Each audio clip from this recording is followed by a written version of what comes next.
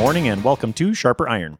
Spend the next hour with us studying the living and active Word of God, His two-edged sword of law and gospel, recorded for you in Holy Scripture, all about Jesus Christ, crucified, risen, and ascended for you. Thanks for tuning in this morning here on Worldwide KFUO, Christ for you, anytime, anywhere. I'm your host, Pastor Timothy Apple of Faith Lutheran Church in Godfrey, Illinois. Thank you to our generous underwriters on Sharper Iron, the Lutheran Church Extension Fund, where your investments help support the work of the Lutheran Church Missouri Synod. Visit lcef.org for more information. And Luther Classical College, a college for Lutherans by Lutherans, opening in fall 2025. Learn more at lutherclassical.org. On this Thursday, February 2nd, we are studying John chapter 6, verses 41 to 51. Jesus tells us that he is the living bread that came down from heaven, and the bread that he gives for the life of the world is his flesh. To help us sharpen our faith in Christ as we study God's Word today, we have with us regular guest, Pastor Philip Hoppe. Pastor Hoppe serves at Trinity Lutheran Church in Colby, Kansas. Pastor Hoppe, welcome back to Sharper Iron. Hey, glad to be with you again today. So we get started today. Let's talk a little bit of context. We're really slowing down here in John chapter 6. What should we know about this chapter, what Jesus has been up to, and anything from the Gospel of John that'll help us with these verses today? Sure. I guess to me, the main thing is that we're going to be talking about the bread that came down from heaven. And so, we might want to kind of back up just a touch to say, well, why are we talking about bread at all in one sense? And so the immediate context, or I don't know if immediate, how far you allow that term to reach, but, pretty quickly before this, we have the feeding of the 5,000. And then we basically have the crowds gathering back around Jesus, but he corrects them because he says they're looking for the food that perishes instead of that eternal food that he wishes to give to them. And then that kind of gets them in a discussion about bread. And when you talk about bread among the Jewish people, one of the key thoughts is always going to be the manna that was provided in the wilderness. And so they look rightly at that as a miracle that God did, and particularly in this context that he did through Moses, right? Moses is sort of validated in their mind through the giving of that miracle. And so they ask Jesus for a similar miracle. And of course, they give the idea that if he can produce one, well, they'll, be right with him. But that's kind of the context is, there's all this talk about bread, food, and the question of, okay, what can any particular bread do in terms of life, both temporary life now, and then Jesus is going to push us to think about eternal life. Talk more about the fact that Jesus is talking about bread here. As you said, it goes back into the context of the feeding of the 5,000, which happened just at the beginning of this chapter. And I think that counts as immediate context because we've really slowed this chapter down. And Jesus has been preaching here in the synagogue in Capernaum for quite some time here in the context of that feeding of the 5,000. But in terms of the bread image that Jesus uses, we heard him in the last text say, I am the bread of life. And he's going to repeat that and build on that in this text. What is it about bread that makes that besides the feeding of the 5,000, what is it about bread that Jesus wants to latch onto as he's teaching about who he is? Well, I guess in the most general sense, I think he uses bread here because I think it was almost universally understood to be the staple of life. We modern people, obviously we have some people that have allergies to things that lead them to kind of shy away from bread. But I always think the ancient people would think we're kind of odd that we don't just accept that bread is the staple of life. And part of that is we're blessed to have such a variety of foods. But for most people of most times, the question was, right, did you have bread? If you had bread, you were likely to survive, right? And if you didn't have bread, you were not likely to survive. And so I think, first and foremost, that's kind of the, I guess, when he's talking to the people, this is something they just assume is a staple of life. So it's a beautiful metaphor that he can use. But then again, it gets wrapped up into these other stories from the Old Testament of Moses. And even, when we get into times of tabernacle and temple, the bread that's placed on the altar and things like that. There's just a lot of talk of bread. Hmm. And so when it comes to bread, then that's the most basic thing that if you don't have it, you won't be alive. That's essentially the way Jesus is using bread. And then he's speaking about himself in that way, in a greater sense, not just for physical life, but here for eternal life. Apart from Jesus and the sustenance that he gives, you're not going to have life. That's kind of the point of comparison between Jesus and bread here. Yeah, I think that's well stated. That it's that staple, it's that necessity of what one needs, and he certainly, we'll talk about this in a second. But through these words, right, he's drawing people to himself and to the Father in order that they might have this bread and live. All right, so let's turn to the text. We are in John chapter 6 this morning, starting at verse 41. So the Jews grumbled about him, about Jesus, because he said, I am the bread that came down from heaven. They said, Is not this Jesus, the son of Joseph, whose father and mother we know? How does he now say, I have come down from heaven? Jesus answered them, Do not grumble among yourselves. No one can come to me unless the Father who sent me draws him, and I will raise him up on the last day. It is written in the prophets, and they will all be taught by God. Everyone who has heard and learned from the Father comes to me. Not that anyone has seen the Father, except he who is from God. He has seen the Father. Truly, truly, I say to you, whoever believes has eternal life. I am the bread of life. Your fathers ate the manna in the wilderness, and they died. This is the bread that comes down from heaven, so that one may eat of it and not die. I am the living bread that came down from heaven. If anyone eats of this bread, he will live forever. And the bread that I will give for the life of the world is my flesh. That's our text for today. That's John 6, verses 41 to 51.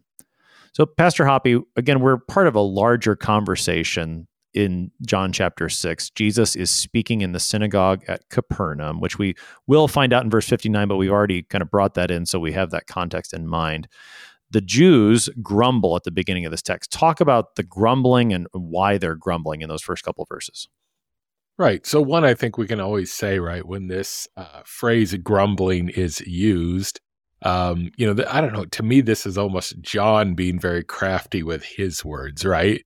The people are bringing back the Exodus times. And so John here, obviously by the Holy Spirit, also likens these people to those who grumbled even about the manna in the old wilderness times. And so they're grumbling, but in this particular section, the main thing they're grumbling about, I would say to start with, is not that Jesus says he's bread, but that he says he's the bread that came down from heaven.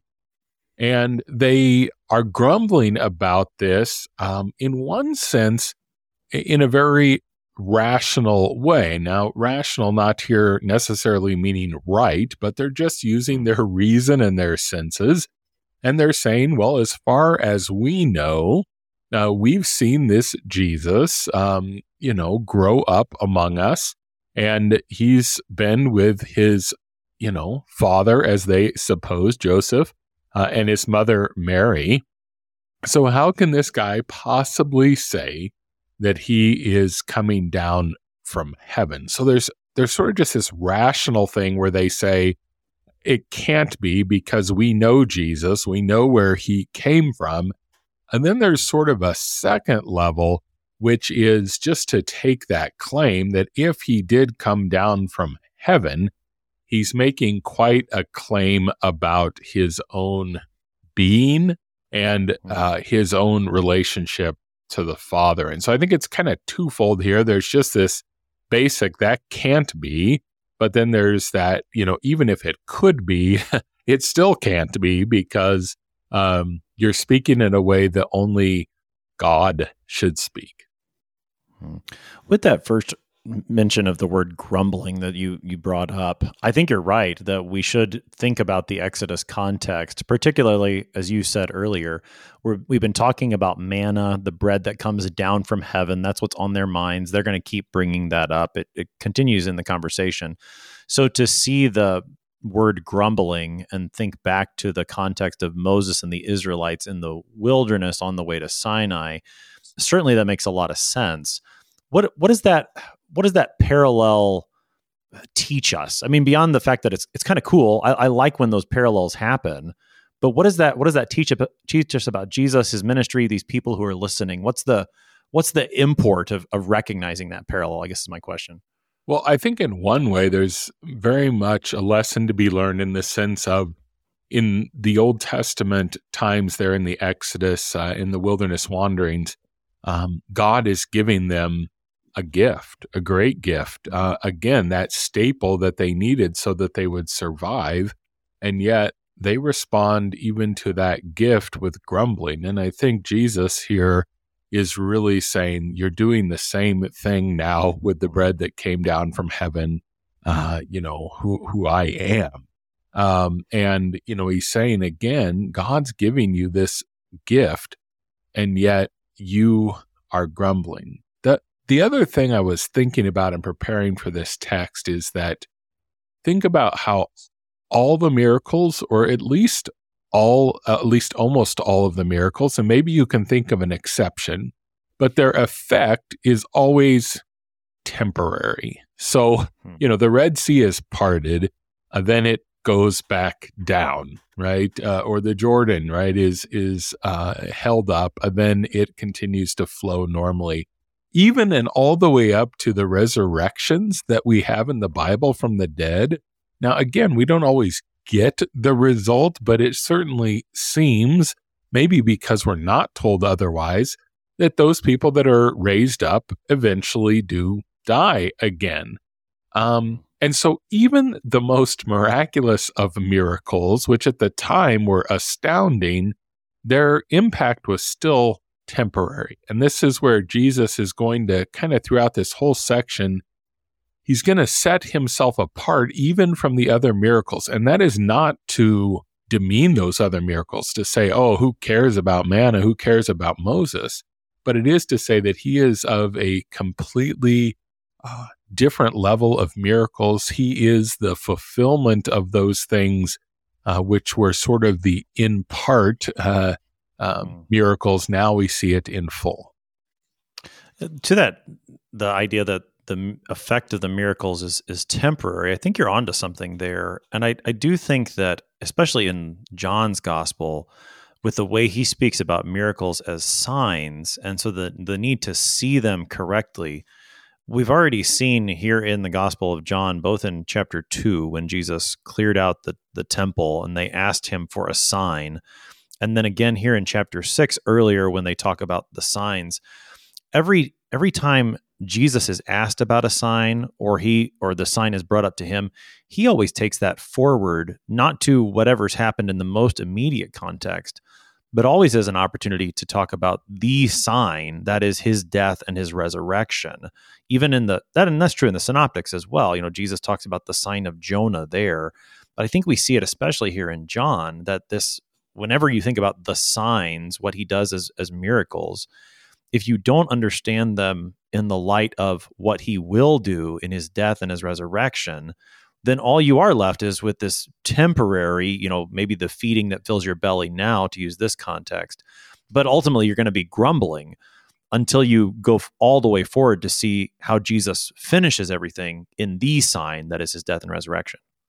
Yeah, no, and I guess when I was thinking about it, I didn't so much think about Jesus's other miracles, but I think you're certainly right? They too are temporary in effect, and therefore, like you said, Jesus always says, okay, I'm going to always point you ultimately to the thing that is eternal and lasting.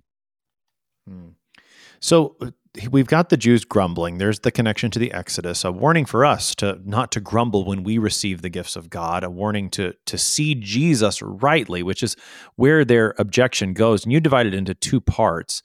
First, they think they know Jesus, but they really don't. They think they can know Jesus as the son of Joseph. They know his mom and dad, so certainly he can't be the one he's claiming to be. Talk more about that. I guess this danger that they're falling into. They think they know Jesus, but they really don't know him truly. Elaborate a little bit more on that, because I think there's some important implications to draw from it. Right. So in the New Testament, we get these phrases a couple times where both in regards to Jesus and then also in regards to how we are to think about other people, the apostles say that, we used to view Jesus according to the flesh. And then again, when we look at other people, that we are tempted just to view them solely according to the flesh. And the point here is know that there's more to be seen than what the senses are able to reason out or able to show us, maybe is a better way to say that. And so here, again, like I said, they think, they say, well, isn't this Jesus whose father and mother we know? So to them, it's kind of an open and closed case. Now, of course, they get Joseph wrong altogether in one sense. And maybe this is easier for us to say, right, than for them to figure out in the day, because again, they, if they had not already been drawn to God in faith, what else sort of could they assume, I guess? But when Jesus starts speaking, he calls them to believe something that their reason cannot grasp. And Martin Luther, makes this a case, and Luther does this often where he basically says, the reason is a good thing. It's a gift of God that he's given to us, but the reason gets out of place if we sort of put it on the throne, if we allow that reason to be the thing that we judge truth by more than listening to what Jesus says. Then, if reason aids in that, fine.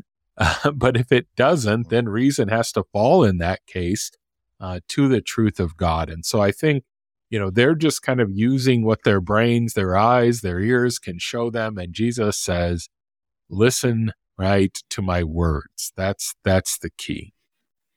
So and that's sometimes called the magisterial use of reason, where it gets placed above the text, as opposed to the ministerial use of reason, in which reason is a servant to the text. So reason's not bad unless you start placing it over the text and you let your reason dictate the truth as opposed to what Jesus says. Correct. And I think, I know there's a little controversy sometimes about exactly what Martin Luther said at the end of his speech at the Diet of Worms, where he is, I can do no other,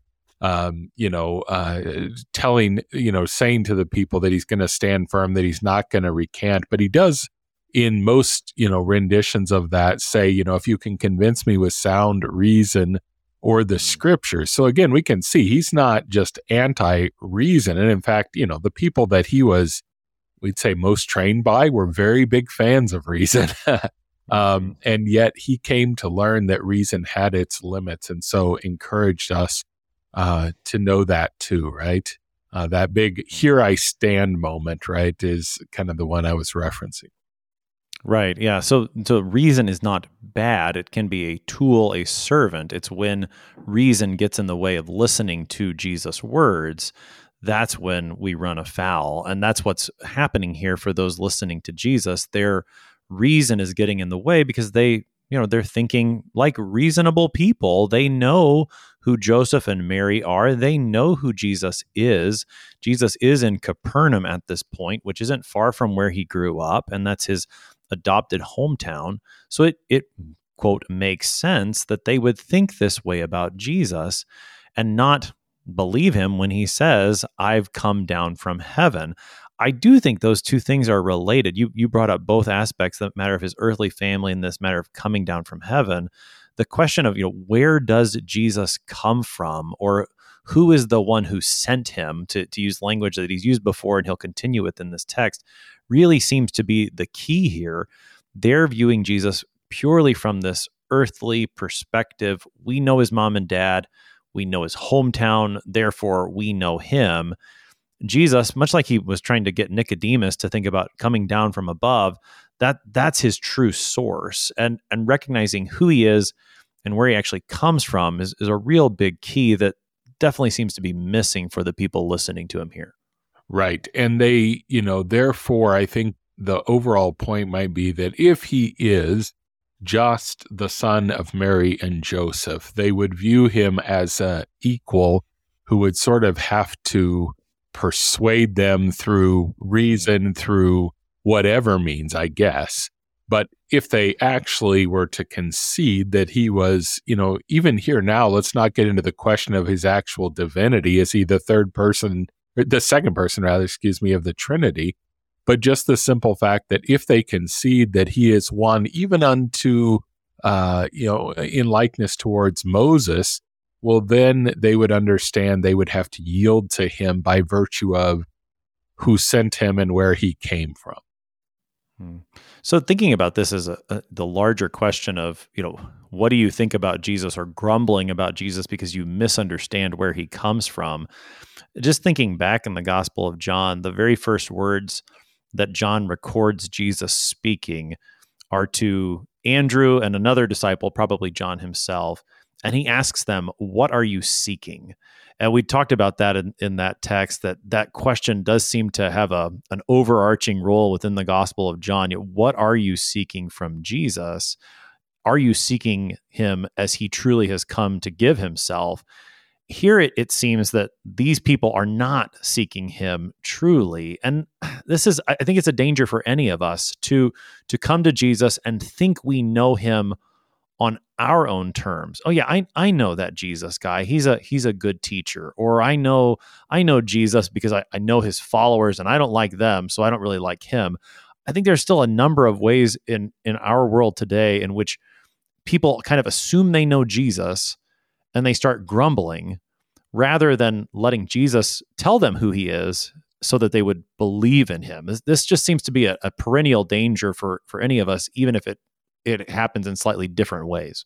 Yeah, no, I see that a lot too, right? And maybe part of it is our particular context in America where most people, although I think with the youngest of the people in our culture, maybe it's not as true, but for most people, they have heard of Jesus. And even one step further again, they do think they know Jesus, right? They, and a lot of times, like you said, you can get in these conversations where you start to tell them why Jesus actually came or even what he actually taught. And all of a sudden they're like, what, right? Show me that, because that's not what I've thought, right? And it's that sort of a little knowledge can be dangerous kind of thing. And it seems to be the case right now in our culture that, people are not going to just say, well, I don't know Jesus, so tell me about him. They're going to say, oh, no, I know him. And you almost have to kind of, almost ignore that and say, well, okay, maybe you do, but can I just tell you, what I understand that he has revealed about himself? Yeah, right. I mean, and very much like the Jews here in this text, look, this is Jesus. We know him. We know his mom. We know his dad. How can he say these things? A similar temptation exists today, and perhaps even more magnified, where it does seem we just go on based on that soundbite that we've heard about something. Yeah, I know that, and we make the assumptions automatically. And when something contradicts that, then we start to grumble, and particularly again about Jesus. So the invitation here is to continue to listen to Jesus, to continue, what are you seeking, but to let him be the one to show you who he is and what he's come to do. And so Jesus, for his part, he's going to answer this objection. Again, we're seeing this back and forth that's happening here in the synagogue from Capernaum. And we're coming up on a break here in a couple of minutes, Pastor Hoppy, but we can start into Jesus' words in verse 43 and then into 44. He says, "Do not grumble among yourselves. No one can come to me unless the Father who sent me draws him, and I will raise him up on the last day." So let's start jumping into what Jesus answers to this objection. Well, in one sense, you might expect Jesus, who's sort of being accused of speaking wrongly and maybe speaking blasphemously, to sort of back down a little, right? I mean, most people would, like, whoa, okay, things are getting a little heated. I'll kind of back off. But instead, he kind of tightens the connection between the Father and himself, right? He says, first and foremost, basically, you're not going to understand who I am unless the Father is the one that draws you. Now, this would have been an explosive comment to make because, of course, these people thought they knew well the Father as well, right? We talked about them thinking they know who Jesus is. Well, they think they know who the Father is, and they don't think that has anything to do with this Jesus. And so he tightens that connection. He says again that it's the Father who has sent him. And we're not quite there, but in a second, he's going to say that he has seen the Father, right? In a very, quite literal sense, that he's been with him in heaven. And so all these things, he really just tightens the connection. And quite frankly, if they didn't think he was speaking blasphemous things before, now they would, right? And they would be blasphemous unless they're true, right? That's kind of the key thought there. Yeah, and to call God his Father in this context is definitely tightening that connection, especially since they've emphasized previously that Jesus, they think, is the son of Joseph. So Jesus is going to come back very clearly and say, no, you need to consider who my Father is, the one who sent me, that is God himself. And so we're going to see how Jesus continues to tighten that connection and teach the truth about who he is and what he's come to do on the other side of the break. You're listening to Sharper Iron here on KFUO. We're talking John chapter 6 with Pastor Philip Hoppe this morning. We'll be right back. Please stick around.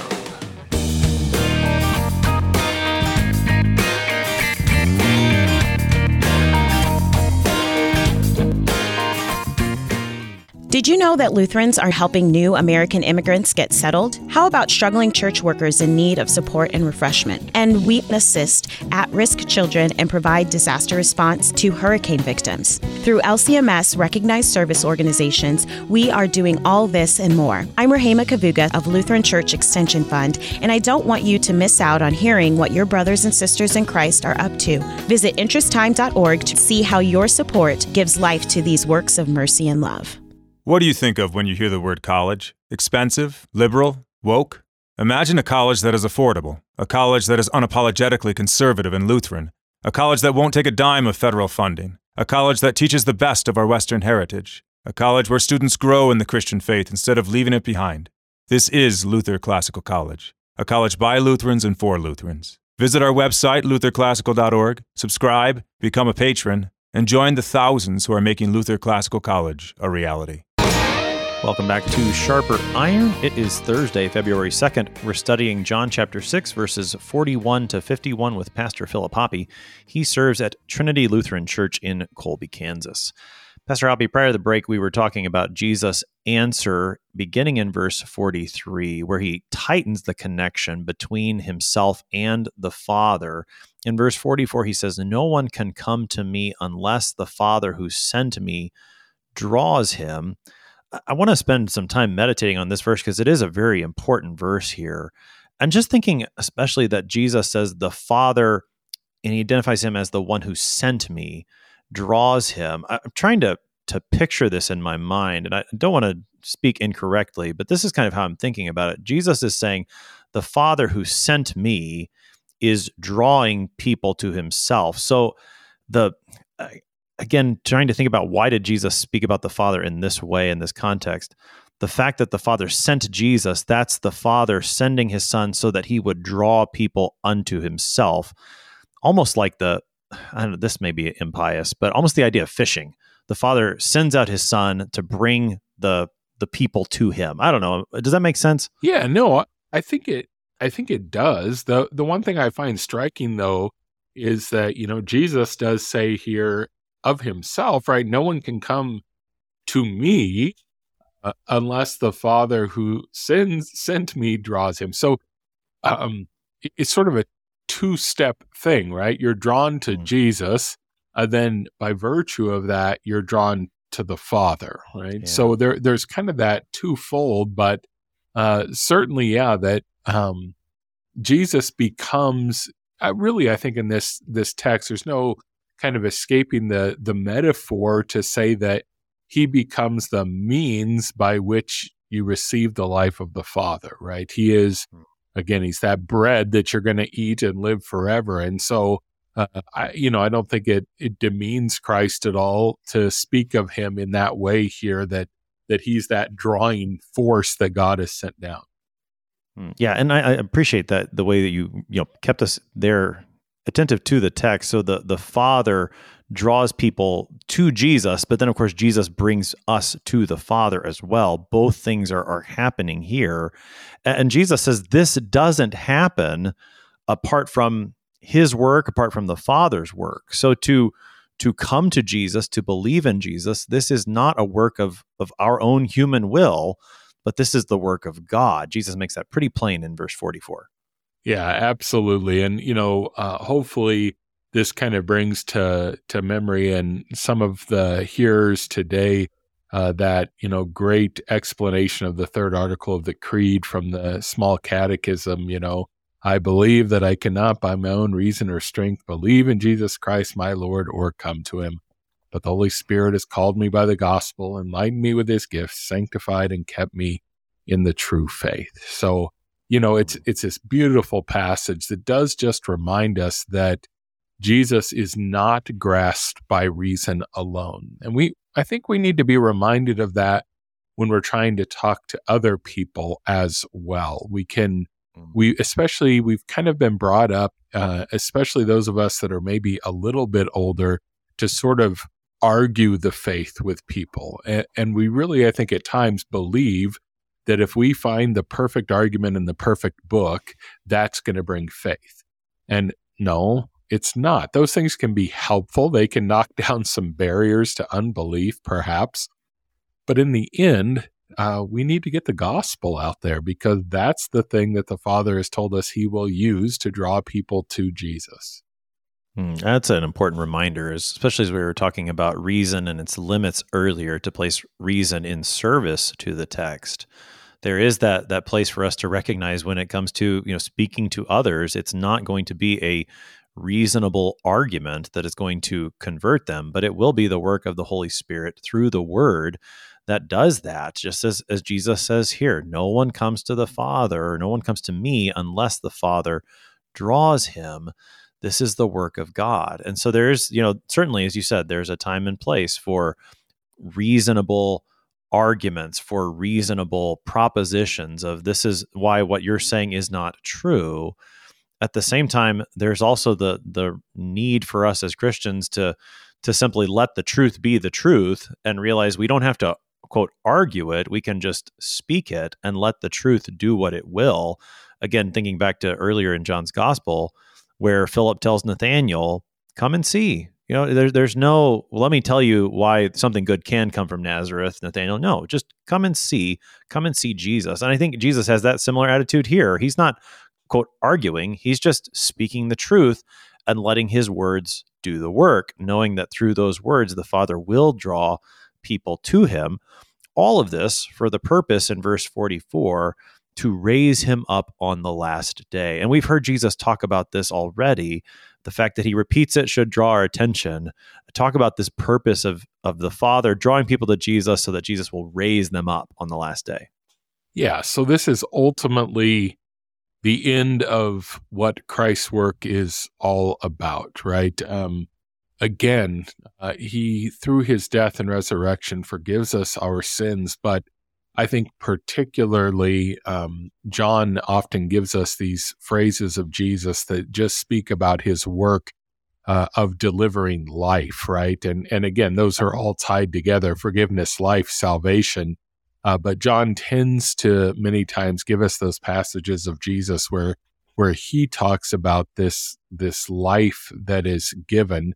And when we hear that, then we should rejoice that this is the kind of gift that is given to us is not just something, again, that the reason can understand, even about sort of the removal of a debt, though it is that, but it's a much fuller thing. It's a much more, broad thing that he's talking about, a life that he gives us now. And then as he promises here, that he will raise us up on the last day. And even, right, isn't that the completion of him bringing us to the Father? I was thinking about that too, right? I mean, there's a sense in which, of course, we're brought to the Father now, a very real sense. But ultimately, that final union that we will have with Father and Son will only be there on the day when he raises us up. Yeah, Jesus takes us all the way to the end here. I will raise him up on the last day. This is the goal. This is where we are headed. I look for the resurrection of the dead and the life of the world to come. We confess it in the Creed. Jesus speaks of it very clearly here, and it is a great comfort to us as Christians that when the Father draws us to Jesus, and so we are brought to God, we know that that will be a never-ending thing. We look forward to that resurrection that Christ promises. In verse 45, Jesus says, it's written in the prophets, and they will all be taught by God. He's quoting from the Old Testament. Where is Jesus quoting from? What's he saying there in verse 45? Yeah, so he's quoting from Isaiah the prophet, and one of the passages here at least is Isaiah 54, verse 13, where it says, all your children shall be taught by the Lord, and great shall be the peace of your children. But in this part of Isaiah in particular, Isaiah is prophesying about the return from exile. And he says that in that context, right, in that period where God's people have been returned from exile, and now this messianic period is begun, it's interesting that there's this phrase, right, they're going to be taught by the Lord in a very, the language here is a very direct sense. And then we say, well, gosh, who could have even imagined how literal that was to be taken, right? And yet when Jesus starts teaching, in fact, we could say right in this very moment that he speaks this, he's doing it. It's sort of another, this scroll is fulfilled in your hearing kind of moment for Jesus. And perhaps maybe even more, I know some people believe that, perhaps this was the reading appointed for the day here in the synagogue, or at least one of them. And so he is sort of, just like he is in that other text I mentioned there, that he's simply saying, okay, you just heard this. Now let me tell you it's happening, right? Open your eyes and see that this is coming to fulfillment. Yeah, it would be interesting to know if these were the appointed texts, or if Jesus is, or maybe if one of them is the appointed text, something from the book of Exodus or the Psalms, and Jesus is bringing other scriptures to bear. Either way, I think you're right that this is one of those almost mic drop moments of Jesus. This is happening right here in front of you. What Isaiah wrote about, they will all be taught by God. And again, he continues to tighten this connection between himself and the Father. He says, after quoting from Isaiah, everyone who has heard and learned from the Father comes to me. Not that anyone has seen the Father except he who is from God. He has seen the Father. So give us the last part of verse 45, this matter of hearing and learning from the Father and then coming to Jesus. Well, I think, again, this would have been a pretty explosive statement, because these would be people who, again, would say we are taught by the Father. I mean, that's sort of their whole identity, is they are the children of the Father. And so when he makes this claim where he says, if you really listened to the Father, you would, come to me, you would believe in me. Well, that's, again, quite an explosive statement, because obviously the reverse is true.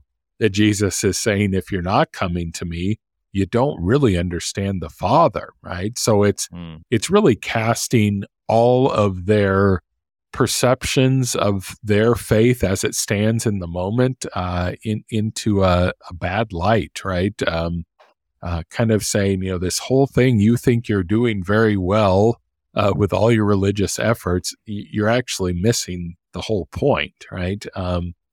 And so that's the first thing. And then again, he says this thing which basically says, if you're doubting whether I can say this or not, he kind of pulls a trump card here to say, well, the only one that's ever, seen the Father and therefore knows for certain, I guess you might say, exactly what the Father intends to do is me, because I came from the Father. And so, it's kind of this back and forth here where sometimes, we get this language that the Father draws us to the Son, sometimes the Son draws us to the Father, but overall, just this connection that you can't have one without the other. If you have the Father, you'll receive the Son, right? And if you have the Son, you have the Father. Right. And then, of course, as you mentioned, all of this often is taught under the third article of the Creed, which speaks of the work of the Holy Spirit. So the triune God is working to save you, period. I mean, we sometimes for the sake of teaching and catechesis, we will speak about the work of the Father in one way and the work of the Son in another and the work of the Holy Spirit in another. And yet there are not three gods. There's and not three works of God. There is one work of God together. So, we see how the mystery of the Holy Trinity is at work here. Jesus is going to bring up the work of the Holy Spirit, particularly much more in later chapters of John's Gospel. But what he's saying here certainly sets the stage for all of that.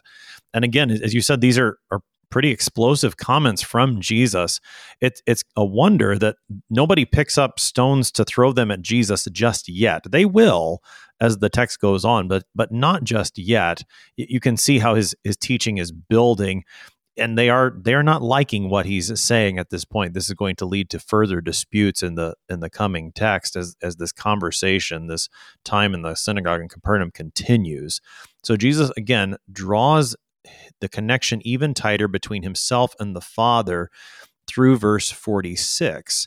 And then in verse 47, I think there's maybe not a shift exactly, but he is when he says, truly, truly, I say to you, very key words of Jesus there.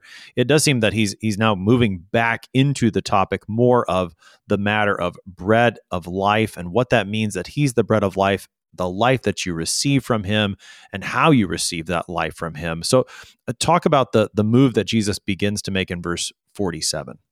Yeah, I think you're right that he sort of just made the case that he is the one that teaches them about God. And then he goes back, says, okay, now I'm going to do the teaching, right? He's sort of given his credentials, if you will. And again, I think you're right, that, you are right that they don't cast stones yet. And I almost wonder if it's that, again, their reason won't even at this point allow them to fully hear what he's claiming, right? I think that's growing in this period, that soon he's going to say it so many times, so many ways that eventually they're going to get what he's saying. But it's almost like, today, if we had somebody that we otherwise thought was pretty normal, and then all of a sudden started saying things like that they had come down from heaven, we too would be like, well, he must be speaking in metaphor. This is a normal guy we know, so we know he's not just sort of crazy speaking this way. So it did have to be hard for their reason to take that in. But here now he sort of says, hey, again, let's tell that our reason that it has to be silent for a moment. And it has to listen again to these words, which is, again, now he tells them that, whoever believes has eternal life. And so, again, if you're going to be taught by God, you better listen in now. And this is the chief teaching. The one who believes has eternal life. And this goes back to things that Jesus has said previously in the very near context. In verse 29, when they had asked about what's the work of God, Jesus says the work of God is to believe in the one whom he has sent. And so this theme of faith, and that goes back throughout the Gospel of John, as even thinking back to perhaps the most famous verse in the Gospel, that whoever believes in him should not perish but have eternal life. Jesus brings the matter of faith into the forefront again. And what's striking in the context as well, we just talked about how Jesus on the last day will raise him up, the one whom the Father draws. And yet here it's not only eternal life on that last day, but here Jesus says whoever believes has. This is a present tense, having eternal life. Yeah, and I think this is something we sort of forget at times. I know even sort of, we have these certain ways of talking about when a person dies. And sometimes we'll say, right, that they have entered into eternal life. And again, in a certain context, I don't think that's wrong, but I've kind of went away from using that language because of passages like this, where it's like, no, and this is sort of the cool thing about the life that we're given, is that it does begin now, and yet it cannot be killed even by physical death, right? It's an enduring thing even through death. So it's not that you have no life, then you die and you get life. No, you have this life that not even death can take from you. And that life already now, the thing we possess now through baptism, right? You mentioned, Jesus and Nicodemus talking in chapter 3, right? And there they talk about baptism and the new life that it offers. But just to remember that life is already eternal now.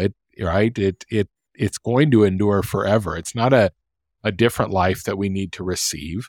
We are delivered from the things that sort of hold back that life, if you want to say that, or trouble that life. But it's much more a removal of sin than it is a giving of life when we talk about what happens at death or what happens at the resurrection.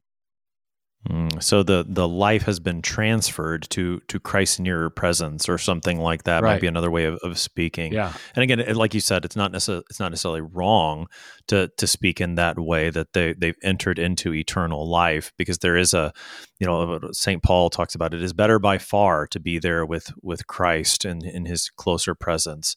So it's not necessarily wrong, but also let's also listen to these words of Jesus and understand the life that we have right now by faith is an eternal one, as you said, one that not even death can destroy. And that is a precious gift, and also something to emphasize and to bring us comfort at the time that a loved one in Christ has died. As Jesus continues then into verse 48, he comes back to that image that is, again, controlling this whole conversation here in the synagogue. He is the bread of life. We hear him repeat that in verse 48. And then he uses that to move into more of the conversation about manna, and to make the comparison and contrast between what manna did and didn't do and what he does. Talk again about Jesus saying, I am the bread of life, and then how he continues his preaching in verses 48, 49 and following. Yeah, so I think, again, like you said, he does really return us to the meat of things here.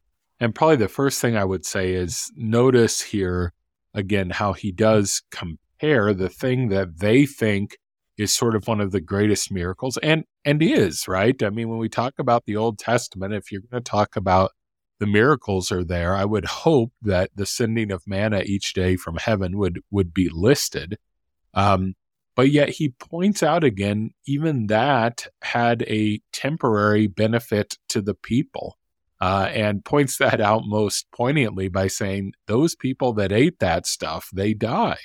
And again, that's not to say the stuff was bad. It's just to say that it did not have the power to keep one alive. And this is then where he compares that to himself. And again, going on, after what we'll look at today, he's going to continue to kind of say this more directly about, that we need to eat of him.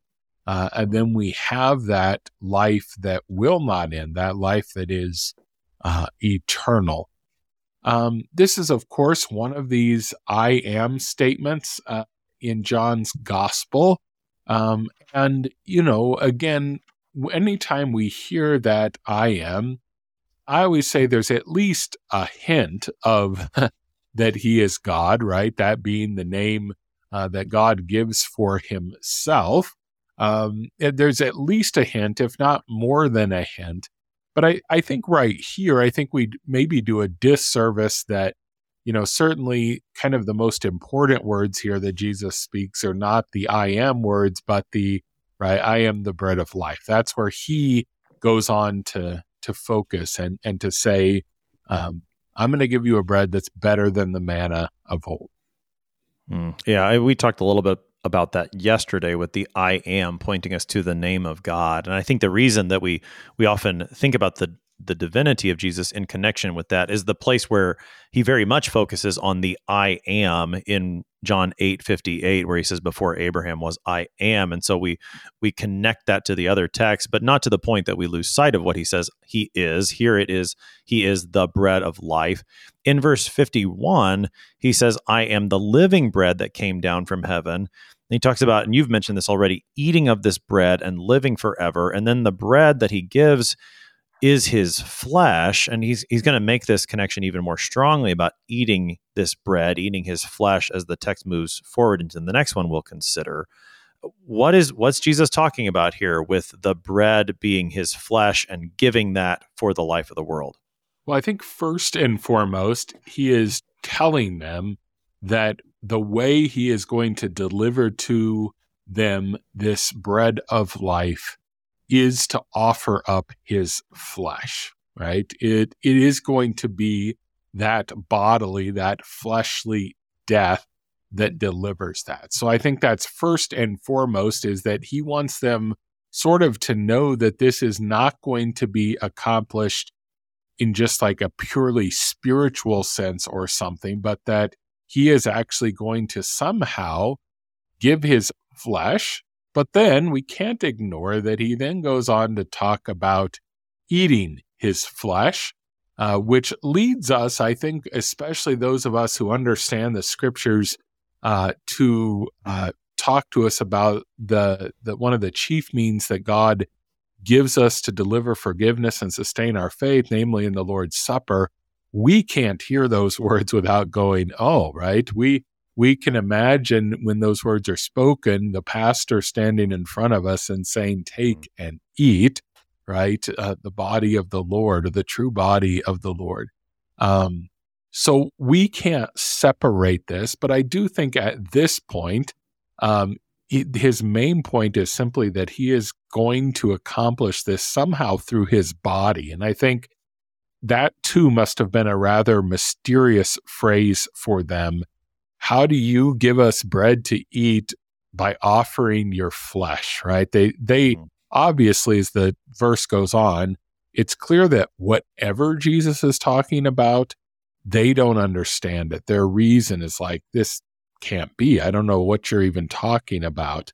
And yet Jesus says, no, this is exactly how it's going to be. And again, we are left to simply say, yes, Jesus has said so, and I believe it, right? And then we see him die on the cross, and we go, there it is, right? His body, his flesh, being given, offered up for the world so that now we can have eternal life. And then, like I said, I don't think, again, I'll leave it to your further guests to discuss this further, but for those of us who understand what Christ himself says of his supper, we can't help but also connect it to that event. Pastor Hoppy, we have about a minute left here on the morning. Help us to wrap things up on this beautiful text from John chapter 6. Give us the good news that is ours in Christ. Yeah, so again, we realize throughout this whole section that there's kind of this back and forth between people speaking with their reason and Jesus revealing truth. And we too need to always be reminded of that we too need to let our reason have its place as a gift of God, but not allow it to rule over what Jesus has said. And when we do that, there's nothing but good news for us to have, because what Jesus says is that for us too, he is that bread of life which came down from heaven. He is that flesh that was offered up. And again, he then takes that flesh and his blood, and he offers it to us in the Lord's Supper, that we might live forever and be raised up on the last day. Pastor Philip Hoppy is pastor at Trinity Lutheran Church in Colby, Kansas, helping us today to study John chapter 6, verses 41 to 51. Pastor Hoppy, thanks for being our guest today. So glad to be here. Jesus is the bread of life. Feast upon him, dear Christians, and receive that eternal life now and on the last day when Christ raises you from the dead. I'm your host here on Sharper Iron. Pastor Timothy Apple of Faith Lutheran Church in Godfrey, Illinois. If you have any questions about the Gospel of John, send an email to kfuo@kfuo.org. It's always a joy to hear from you. Thanks for spending the morning with us. Talk to you again tomorrow.